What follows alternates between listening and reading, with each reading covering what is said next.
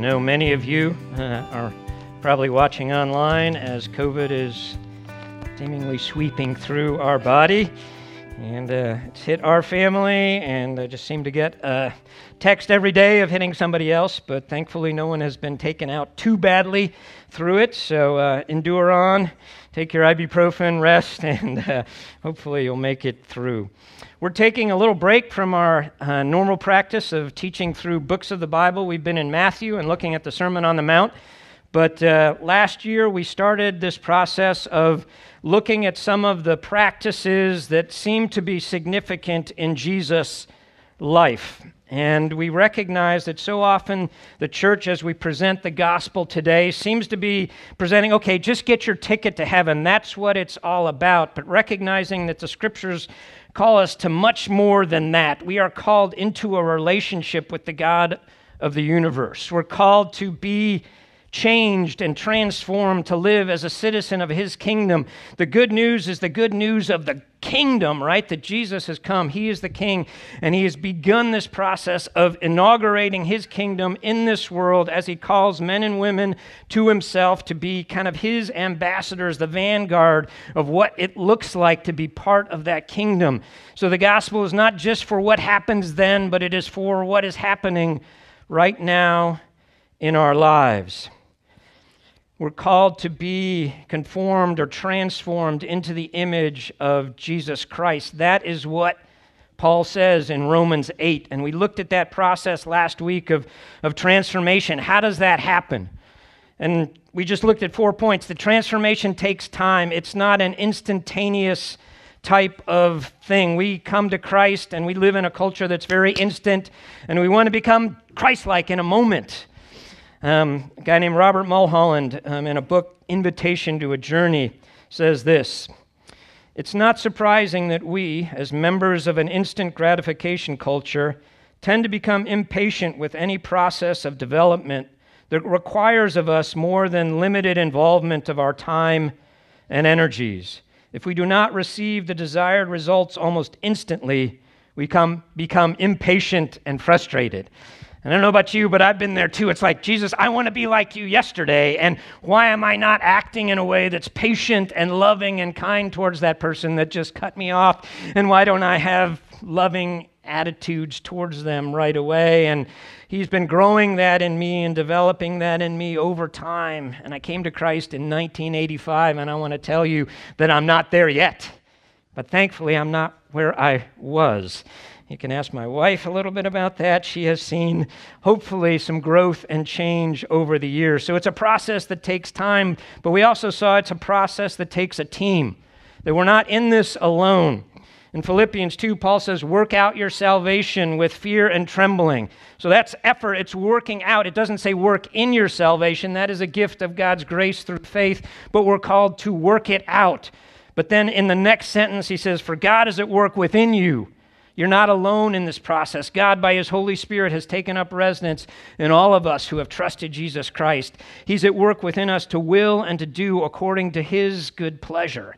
So we embark on this process of transformation not alone, not just like Jason read this morning, doing it in the energy of our own effort. Okay, I'm going to tough it out and I'm just going to become like Jesus. That's never going to work.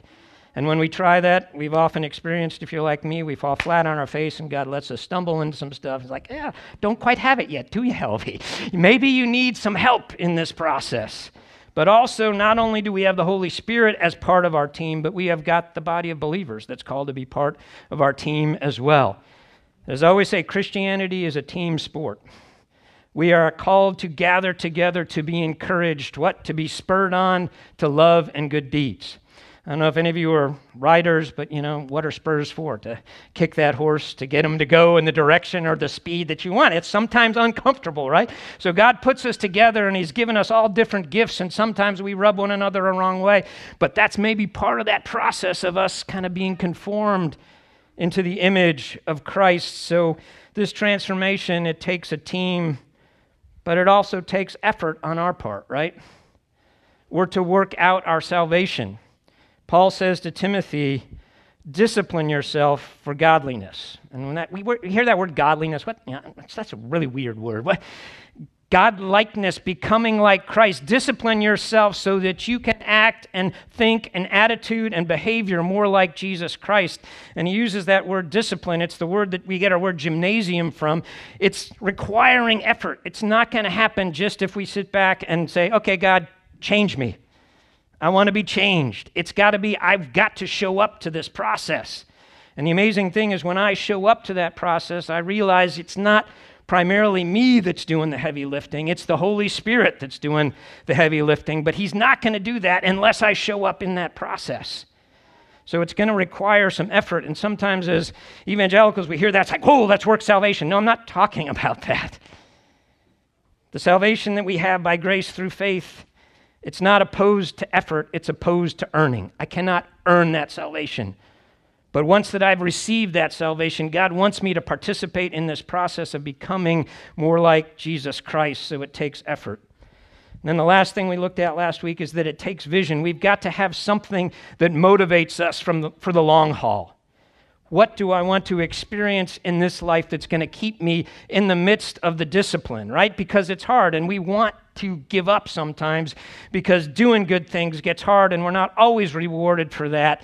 And so what is that call? It's like, okay, I want to become like Christ so I can live as a person of love and joy that is deeper than the circumstances of my life that I have even when I go to the doctor and I hear that C diagnosis, or I experience a difficulty at work, or a relationship breaks up, or whatever happens. There's something deeper inside me that says I can handle this because I'm related to the God of the universe that has this in his hand, and to walk through life with a sense of peace. And I love that Jewish word shalom. It's more than just an absence of conflict. It means a wholeness, that you're going through life and it's just this is who I'm meant to be in relationship with God. So we saw that transformation process takes all of those elements. But the question is, as we do those things, how does this actually look as we go through life? And that's where we come to these spiritual practices we're calling, or sometimes they're called spiritual disciplines, those things that enable us to get in a space where God, by his Spirit, can begin to work and transform us from the inside out. And I'm becoming kind of concerned, and this has been a concern for a while, that sometimes in the evangelical church we equate just a massive amount of doctrine being dumped into our heads as somehow that is going to transform us and make us holy. And the more information we have automatically translates into a life lived like Jesus Christ. And I've given my life to preaching truth, so I'm not opposed to that at all. I value that highly. But I think there's more that needs to happen than just the data dump of doctrine into our head to transform us. Paul says in 1 Corinthians 11:1, imitate me as I imitate Christ. In Philippians 4:9, he says this to the Philippian believers, what you have learned and received and heard and seen in me, practice these things, and the God of peace will be with you. So part of that is certainly intellectual, right? What you've heard, what you've received, what I've spoken, that needs to be in you, but also what you've seen in me. Dallas Willard is a guy that so many people who talk about transformation quote, and his basic idea basically is that if we want to experience the life of Christ, we need to start to live out the lifestyle of Christ. Again, none of us are first century rabbis walking around Palestine, right? But the reality is, what did Jesus regularly do in his life that he felt was significant and that enabled him to be the kind of human being that he was? What were some of the practices that he was regularly involved in that seemed to be transformative, that people looked at in his life and that the gospel writers seemed to focus on? And so as we've been thinking about this, the elders decided we're going to spend some time, probably once or twice a year, just looking at some of these practices. And last year we started with prayer at the beginning of the year. We see that central in Jesus' life, right? And then we looked at community, that Jesus was engaged, not just coming into this world and just as a lone ranger going through, but calling people to himself and then sending them out. He's part of a team, right? And all the extroverts love that community. It's like, yes, I love community. You introverts? You introverts that have been waiting, this is the practice for you. We're going to be looking at solitude and silence this morning, because it seems to be a fairly significant part of Jesus' life. And if we're going to imitate Paul as he imitates Christ, then to me there's some practices that we need to implement in our lives that hopefully will result in transformation.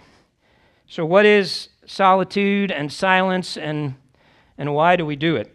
In a book called Sacred Rhythms by Ruth Haley Barton, my wife has read through this book, and I've skimmed through it, but she's got a chapter on solitude, and she talks about a lot of the disciplines, but this is what she says.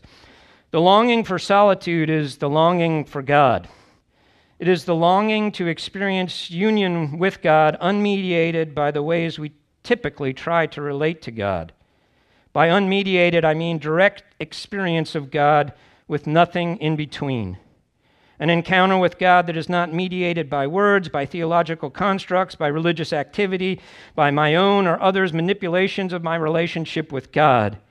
It is the practice that spiritual seekers down through the ages have used to experience intimacy with God rather than just talking about it. Solitude is a place. It is a place in time that is set apart for God and God alone. A time when we unplug and withdraw from the noise of interpersonal interactions, from the noise, busyness, and constant stimulation associated with life in the company of others. So this practice of solitude and silence is this practice where we are getting away from all the busyness and the rush that is modern life. And modern life, I think, is fairly toxic to our souls. We run at a pace that is faster, I think, than any other country in the world. I've read stats on this that we're the country that works most of any other country. And I've shared before the humorous story of the congressional study that was done in the late 60s that looked at all these new time-saving machines that were coming on and computers, and reported to Congress that by 1985, the average person would be working 25 hours a week, 27 weeks a year. So how many of you work a 5-day week with 5 hours a day and get 25 weeks of vacation off a year? Nobody, right? And then we have all these time-saving devices, right? And now they follow us around in our pockets. So now what? We have all this leisure. I just don't know what to do with all my time. No, work can follow us everywhere, right? And as we've gone through COVID and as now we're working from home, yeah, that's awesome. You don't have to commute, but the problem is then you are always at work. Always. And so it's always there. And those of you who are more type A, it's like, oh, I can put in a little bit more time tonight and I'll get that done. And so it becomes all-consuming. And then this idea of where is my time with God? Is it even a part of my life? And before we head in and look at these practices, I just want to talk about just a couple things on the front end. It's really easy when we start focusing on a specific practice to get all legalistic about it. And say, okay, now, it's like, oh, dang, Brett, I've already had a maxed out life, and now you're saying I've got to add one more thing. I've got to add silence and solitude into that. There's no way I've got time for that, right? My wife reminded me of a passage. It's Paul talking to the Corinthians, and he says, make room in your hearts for me. And we talked about that metaphor, and I was like, yeah, he said that to the Corinthians, but couldn't God also say that to us? Make room in your hearts for me. And that process of making room, I think, means that sometimes something else has to go, right? Maybe it's a hobby. Maybe it's a couple hours on video games. Maybe it's internet shopping. Maybe it's whatever it is. Maybe it's even sleep. That you can say, no, this is something that's really, really significant, and valuable, and this is how I'm going to make room in my heart for the King and Lord of the universe. So that's the first thing. Don't let it become a legalistic thing in your life, but just this is a practice. And by practice, it's practice. You're probably going to struggle with this. Next week, we're going to look at more of the kind of nuts and bolts of this. But Brother Lawrence said this, the guy that's practicing the presence of God, doing kitchen work, and then I'm experiencing God in the kitchen. So he's a famous kind of Christian mystic, and he says this, "For many years, I was bothered by the thought that I was a failure at prayer. Then one day I realized I will always be a failure at prayer, and I've gotten along much better since." So the reality is, okay, this is a guy that probably experienced the reality of God in a deeper way than I will ever in my life, but even he felt like, I'm a failure at this. So the key is not, okay, how am I doing, but am I starting? Am I going to move forward and to provide and carve out some space in my life where God, by His Spirit, can work in my heart? And when we approach solitude, it's not so much the focus on, okay, I'm not going to have any distractions. I'm going to put my phone down. I'm going to turn my computer off. I'm just going to be in a place where I'm not constantly interrupted by this world, but it's a place where I'm able to connect with God. So the focus is not so much on the disconnection, but the disconnection allows me to connect with the God of the universe. I think it's similar to fasting.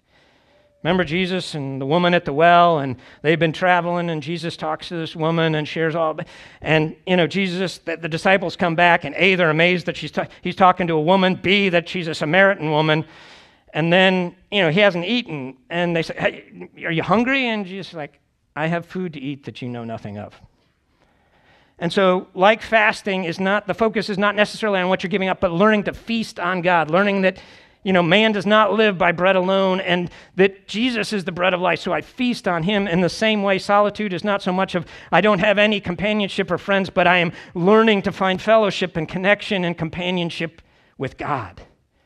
And we tend to look at, okay, no, that's not the point of disconnecting, is to connect, not just to disconnect.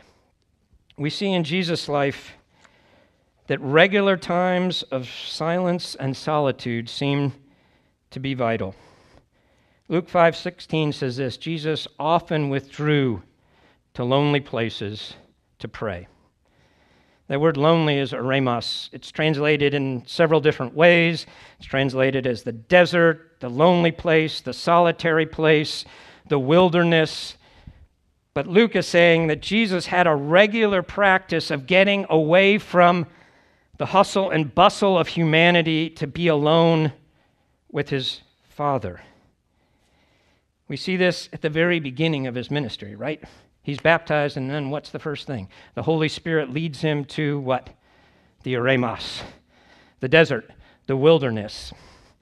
And I was listening to a teaching several years ago, and the guy made the point that we think, oh man, Jesus is in the wilderness, and He's in this showdown with Satan, right? And it's like, wow, why would the Holy Spirit lead Him out there and deprive Him of all this stuff? He's going to be really weak. And the guy made the point, yes, he may be physically weak, but this is probably his time of greatest spiritual strength. As for 40 days, he was feasting on God away just in his relationship with God. So when he encountered the evil one, he was able to be filled with the power of God because he had feasted on God and been away from God and focused on God for all that time. Just some passages that deal with this. Before selecting His 12 apostles, Jesus spent all night alone in prayer, Luke 6:12. After John the Baptist's death, it says Jesus withdrew to the lonely place or the desert, Matthew 14:13. After feeding 5,000, He went to the hills by Himself, Matthew 14:23. After a long day of work, right, in Capernaum in the beginning of Mark, it says Jesus rose early while it was still dark and went to the eremos, the desert place. And in that story, everybody from town is like showing up at where Jesus had been. And the disciples are like, we have no idea where Jesus is. And it's like, oh, yeah, He's probably out in the eremos. We're going to go see Him. And so they go out to see Jesus. And they said, Jesus, this is amazing. Everybody's here. You don't understand the significance. This is an awesome time to start your ministry. How many people are coming? This is a great thing. And what does Jesus say? Time to move on to some other cities, because I've been sent to proclaim the gospel of the kingdom. So he'd spent time with the Lord, and what all the others were saying, this is what you need to be about. You need to stay here healing and doing all this stuff. Jesus says, I've heard from my Father, and it's time to move on to different places. Do you ever feel like, man, I wish I could just stand more with God and less pull from all the people in my life? Maybe that will take place in the eremos. After the return of his 12 apostles that he sent out on a short-term mission, he says, come away by yourselves into the eremos. Let's get out of all the hustle and bustle. At the Transfiguration, right, Jesus went up with his 3 closest apostles up on the top of a mountain to what? To pray, to get out of the bustle. And I know I love the mountains. There's not a lot of mountains in Florida, and that's probably one of the things that I miss most. Lived in Idaho for a while, and there's a place called Stanley that is my favorite place on the earth, and one of the reasons is this beautiful mountain valley surrounded by all these rocky peaks, and it's just like, wow. That's a place where I can play. And then we see it finally in Gethsemane, right? He gets away with, again, some of his closest friends, but then it says he goes a stone's throw away. I don't know how far Jesus could throw a stone, but it's some distance, right? Distance to be away, probably out of hearing distance from his friends, and he poured out his heart before God. So I think as we look at the Gospels, the Holy Spirit is trying to communicate through these authors that getting away in solitude and silence with the Father is really, really significant. We see Jesus doing this over and over and over. And again, as we read through the New Testament, nowhere is it mandated, okay, this is what you need to do. So as I talk about this, I just want to say that this is a practice that seemed to be really significant for Jesus. So maybe we can learn from that. And maybe we can push into that practice a little bit, not because we have to, but because we long to have a relationship with God that is more than just theoretical, but it's experiential as we live out life, to walk with God in the midst of the busyness of our world. Henry Nouwen, or Henri Nouwen, however you want to pronounce that, he was a guy that taught at, I think, Yale, just a brilliant guy, but then realized he was pretty disconnected from God and pretty up in his head about all this stuff. And then he left there to work at a place called L'Arche, which was a place where there were kids with special needs that, he said, they knew nothing about who I was. They couldn't care of any of my credentials, all the degrees I had on the wall. They're like, why didn't you bring me breakfast, Henry?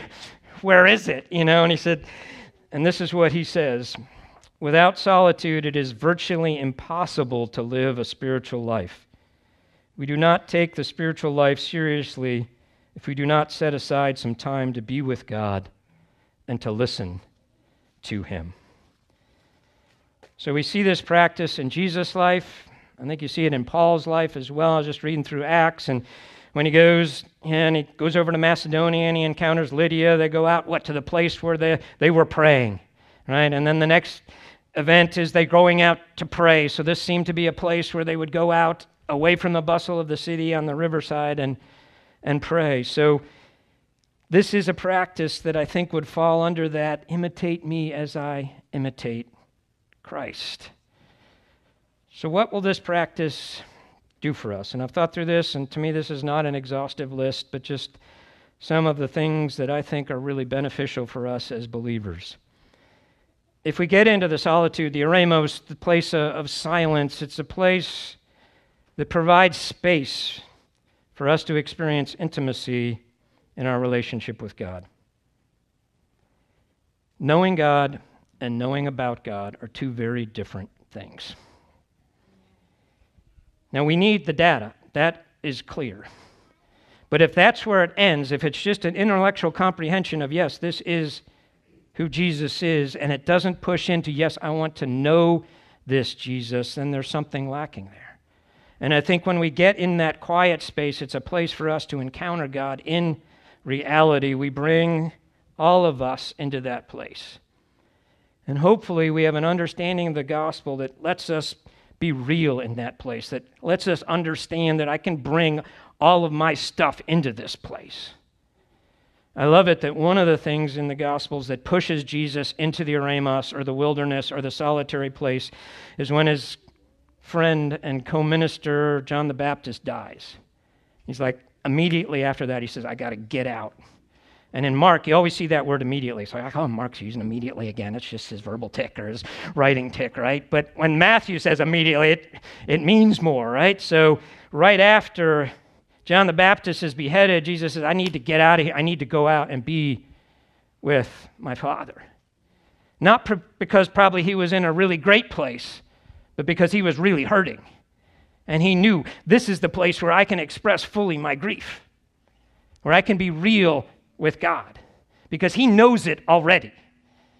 You know, sometimes we're afraid of silence and solitude because we got to face some of the stuff that in the busyness of our life and the stuff that, we don't have any time where there's downtime anymore, right?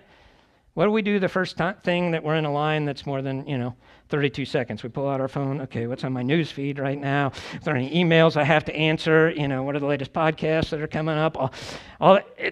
There's no time where we just, okay, what? Who am I and why am I doing all the stuff that I'm doing? And there's something that is inviting with that, and there's something that's scary about that as well. Pascal said all the wickedness of the world could be done away with if human beings could just learn to be content in their room. And he says we distract ourselves because we realize when we get alone sometimes, and if we're without God, it's just this realize that, man, it's really lonely. This is a massively massive universe, and I'm just a speck on a speck on a speck, and why the heck am I here? Does my life matter at all? Probably not. But if I'm keeping these things constantly going in my head, maybe I don't have to think about that. And so solitude causes us to face the real parts of who we are, right? The good, the bad, the ugly. Remember the story of Elijah? He has this awesome showdown with the prophets of Baal. God shows up in a massive way, defeats them, and then the next day Jezebel's like, dude, you're dead. And he's like, ay, ay, ay, ay, ay. And he runs where? He runs into the wilderness, right? And then he runs where? Down to Mount Horeb, also known as Mount Sinai, that place where God reveals himself because he knows, man, and he's all into him, his self-pity, and it's like, just kill me. I can't stand it anymore. I thought the whole nation would turn around after that event, and now, it's just terrible. Nobody loves you like me, God. And I love God's grace in his life, and he just sleeps, and he feeds them, and he sleeps, and he feeds them. And then he goes 40 days down to Horeb, and then God shows up in a way that's unexpected, right? Not in the wind that crushes rocks, not in the earthquake, not in the fire, or maybe that means lightning, but the NIV, I think, translates it gentle whisper. King James, I think it's still small voice. And God reorients his life. And he says, yep, this is a time of perspective change as well when we get into the wilderness with God. Hey, Elijah, you thought you were all alone? Actually, 7,000 haven't bowed the knees to Baal. Numbers in Scripture are often symbolic. 7,000 is a number of greatness. It's like, okay, I've got a lot of people in this land that have not yet bowed the knee to Baal. So you're not alone. I'm with you. Let's get up and get on with what I've called you to do. And he gets up and he gets on with what God has called him to do because he's encountered the God of the universe in the eremos. It's a place where we're aware of God's presence. As we sung this morning, let my words be few. It's from Ecclesiastes 5:1 and 2. To draw near to listen is better than to offer the sacrifice of fools, which he goes on to say basically is just too much talk. And I'm a talker, right? That's what I make my living at, is talking. And one of my challenges is just to shut up. even when I go into prayer, right? It's like, okay, I've got my agenda, and I'm going to go through this, and this is what I do, and I'm speaking, and what God has been calling me to do more recently is just shut up and listen. Create some space of just silence and listening to me. And as I practice that, sometimes I feel that God speaks, and sometimes I can get a lot out of this, but I'm providing that space that if God would want to communicate something to me, he can. And even in the midst of that space, one of the things I always realize is what I call my glorious smallness. When I get alone with God in the silence and I think about, wow, I'm part of a universe that's 93 billion light years across. I'm on a little planet in a little galaxy of 200 billion stars. There's 200 billion other galaxies. When you think of that, it's like, wow, I'm really not that big. But how big you are, God. And there's a lot of comfort in that for me. Because though I am gloriously small, I am inhabited by the Spirit, by the God of infinite glory and power that's created all of this.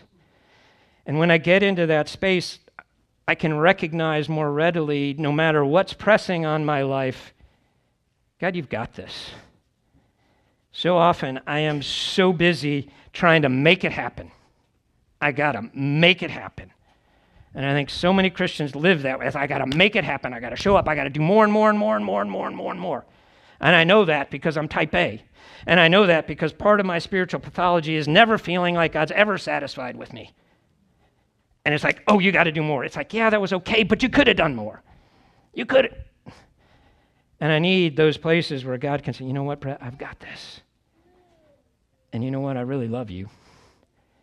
And I say, really, God? And sometimes he says, yeah, I really do. And I need to hear that regularly. So it's a place where the real me can connect with the real God. I don't usually have like verses of the year and stuff like that, but God just impressed on me as I was reading through the Psalms. Psalm 131 needs to be kind of my psalm for this year. You don't have to turn there, but this is what it says. O Lord, my heart is not lifted up. My eyes are not raised too high. I do not occupy myself with things too great and too marvelous for me, but I have calmed and quieted my soul, like a weaned child with its mother. Like a weaned child is my soul within me. O Israel, hope in the Lord, from this time forth and forevermore. And I'm a person that always, my brain, it's always going. And it's always going with these questions like, okay, how do I reconcile divine sovereignty and human free will? And how do I deal with the problem of evil? And all that stuff is constantly going around in my head, and I've wrestled with that, and we need to wrestle with that. But I get to that place where some of this is going to remain a mystery. The things of God belong to us that he has revealed, but there are secret things that belong to him, and I think there's some stuff that we're never going to understand fully.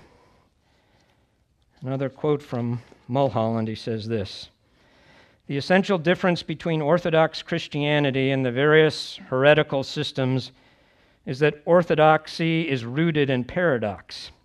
Heretics, as Irenaeus saw, reject paradox in favor of clarity and precision. Where one has all the right answers, all the easy answers, all the quick fixes, there is no room for mystery. And if there is no room for mystery, there is no room for God, because God is the ultimate mystery. And I think there's some truth in that. As we wrestle with Scripture, there are certain things that I don't think we'll ever be able to fully put together because God is way above our pay grade. And most of us, because of my pride, will think, I'm going to be able to understand this. I'll be able to push into this, right? And then I get to the end of Romans 11, and it says the depth of wisdom of God. His ways are inscrutable. His ways are not our ways. His thoughts are not our thoughts. But I think, I can get to his thoughts by just pushing hard enough. And again, I'm not about being lazy intellectually. You know that. We're to love God with our mind, but also recognize the limitations of our mind. And sometimes we have to say, God, I don't understand this. I'm not really sure what you're doing in my life right now, but I come to you, the God that is in control of all this, and you've got this. I spent some time this week talking to one of our missionaries that's going through a difficult time, and just like, this is the path we're all going down, and then all of a sudden, that is not the way anymore. And you're like, what are you doing, God? I had it figured out. This was the path. This was clarity. And God says, maybe not. Hold on. Have you ever been there in your relationship with God? Spending time in solitude does not mean you're going to get all the answers. But spending time in solitude brings you to the place where you are with the God of the universe, and somehow having all those answers is just not as important anymore. Because we know you've got it, and you've got my life, and you're directing it in a good and a beneficial way. And those of you who have kids, you know before they're weaned how frantic they are to find food. And I love that picture of a weaned child just being content to be with his mother, just resting. It's okay. Those of you who have been in long-term relationships, you get to that point where, sometimes it's okay just to be still and quiet together. And you don't always have to be talking, and that doesn't mean your relationship's falling apart. It may mean you're just at a place of peace in that relationship, and there's solidity there, and you know that bond is so deep that you don't need words right now. Now, if you never talk to your spouse, come talk to me. But there are times, right? So God is calling us to this space where he can begin to show himself to us. And that knowing about becomes a knowing. To me, that is the most important aspect of solitude. But there's some other benefits that I see.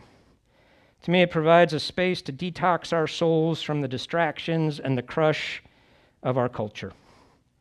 We are so busy all the time. And I don't think we understand the weight that puts on our lives. And we've gotten busier and busier. We're working more and more, and we've already talked about that. But this solitude and silence provides us a place to rest, just to breathe.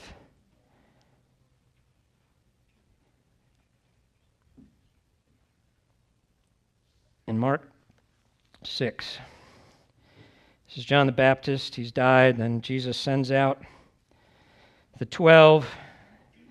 And then they come back. And then verse 30 of Mark 6, he says, the apostles returned to Jesus, and they told him all that they had done and taught. They were all excited about their short-term mission. Look at all the great stuff we've done, right? And Jesus says to them, almost cutting them off, he says, come away by yourselves to a desolate place and rest a while. He says, let's get out of the busyness. Let's go rest. And so if you know the story, they go to rest, and when they're going to rest, everybody follows them, right? And he gets out there, and then he has to feed the 5,000 out there, right? So that's so true of our lives, and I'm just like, okay, I'm going to set aside this time for solitude and silence, right? And you get away, and then, oh man, one of the kids, something happens, and there's an emergency, or something happens at work, and it's like, oh, the best plans, But Jesus, I love it. He just flows with that, and he's just like, okay, let's teach these people, let's feed these people, and then he feeds them, and then dismisses them. And then he sends the disciples out in the boat, and what does he do? He goes up to the mountain to be alone and to pray. And again, this is the same time, I think, frame where he's lost John the Baptist, and so he needs that time away. But the recognition of you're doing this in the midst of the busyness of life. And the scriptures say that the disciples didn't even have time to eat, right? They were so busy. In our culture, that's a mark of value and significance. Oh yeah, so busy, I didn't even get a lunch. Haven't had a lunch all week, man. I'm working 80 hours a week. I am so incredibly important. The whole world rests on my shoulders, right? And Jesus said, that's not a great thing. It says, dude, you don't even have time. Let's get out of here and let's go to a quiet place. And he goes to the quiet place, and ministry interrupts, and ministry is interruptions, but he ministers, but he still says, we need to get away. We need space. Why? Because life is pressing in on us. The early church fathers looked at the world sometimes as a ship that's being shipwrecked, and they realized, man, we got to get off this thing to go to a place where we can reconnect and resync in with God and what's truly valuable and what's truly significant and important. So that place of rest gives us a chance to put down all that stuff from our culture that's constantly focusing our attention on it, right? There's MIT and Stanford and Harvard PhDs typing away their algorithms to try and get you to make that next swipe. Ooh, what's going to hook them, right? Oh, that's going to get them. And so we're drawn into that, right? And this is a new thing since 2007, and Steve Jobs came out with that thing called the iPhone, right? It's ever present in our lives, and so I think I'm not one that says, oh, that's all bad. It's not. There's some beautiful things. My wife can FaceTime with her parents in Germany, and it's beautiful. It's a wonderful thing. But unless we are willing periodically to put that thing down and say, I'm not going to be ruled by that thing, because I need to get alone with my God and recognize, life's not all about what that next thing is on my feed or what the next post is on social media. It's bigger than that. I need to raise my perspective up above everything I'm doing. So it provides a space for us to kind of detox from the world that we know. And I think it's also paradoxically a space to relieve our loneliness. Richard Foster has a book on the disciplines. I've got it there, but he says loneliness is inner emptiness. Solitude is inner fulfillment. Have you guys ever been someplace where there are a ton of people, yet inwardly you just feel totally alone? And I think we can fill our lives with the busyness of everything, and no matter how many zillion social media friends that we have, there can be this ache of loneliness in us. And I think the only one that can truly fill that ache is the Lord. And we try to fill it with other people, and God's given us people. That's a wonderful thing. But if we're putting the burden for them to fill our emotional tank and take away that loneliness, I think we're going to put pressure on them ultimately that's going to crush them. It's like, wow, you're just a little bit too needy. I need to back away from this relationship, right? So when we spend time with God, like I said before, it's not so much that I'm disconnecting from other people, that I'm connecting with God. And I am enabling Him to fill me up and to let me know, Brett, you're valuable. I love you. I care about you. I'm with you. I'm never going to leave you. I'm never going to forsake you. I'm there. Jesus is my friend. And when that hits, then I'm not so needy when I go back into the world.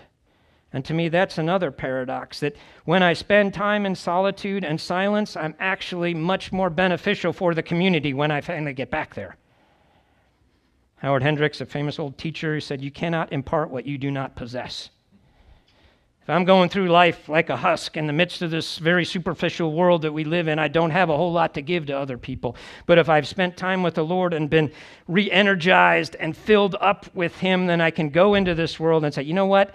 It's okay if people don't meet my needs, but what can I do to meet the needs of other people?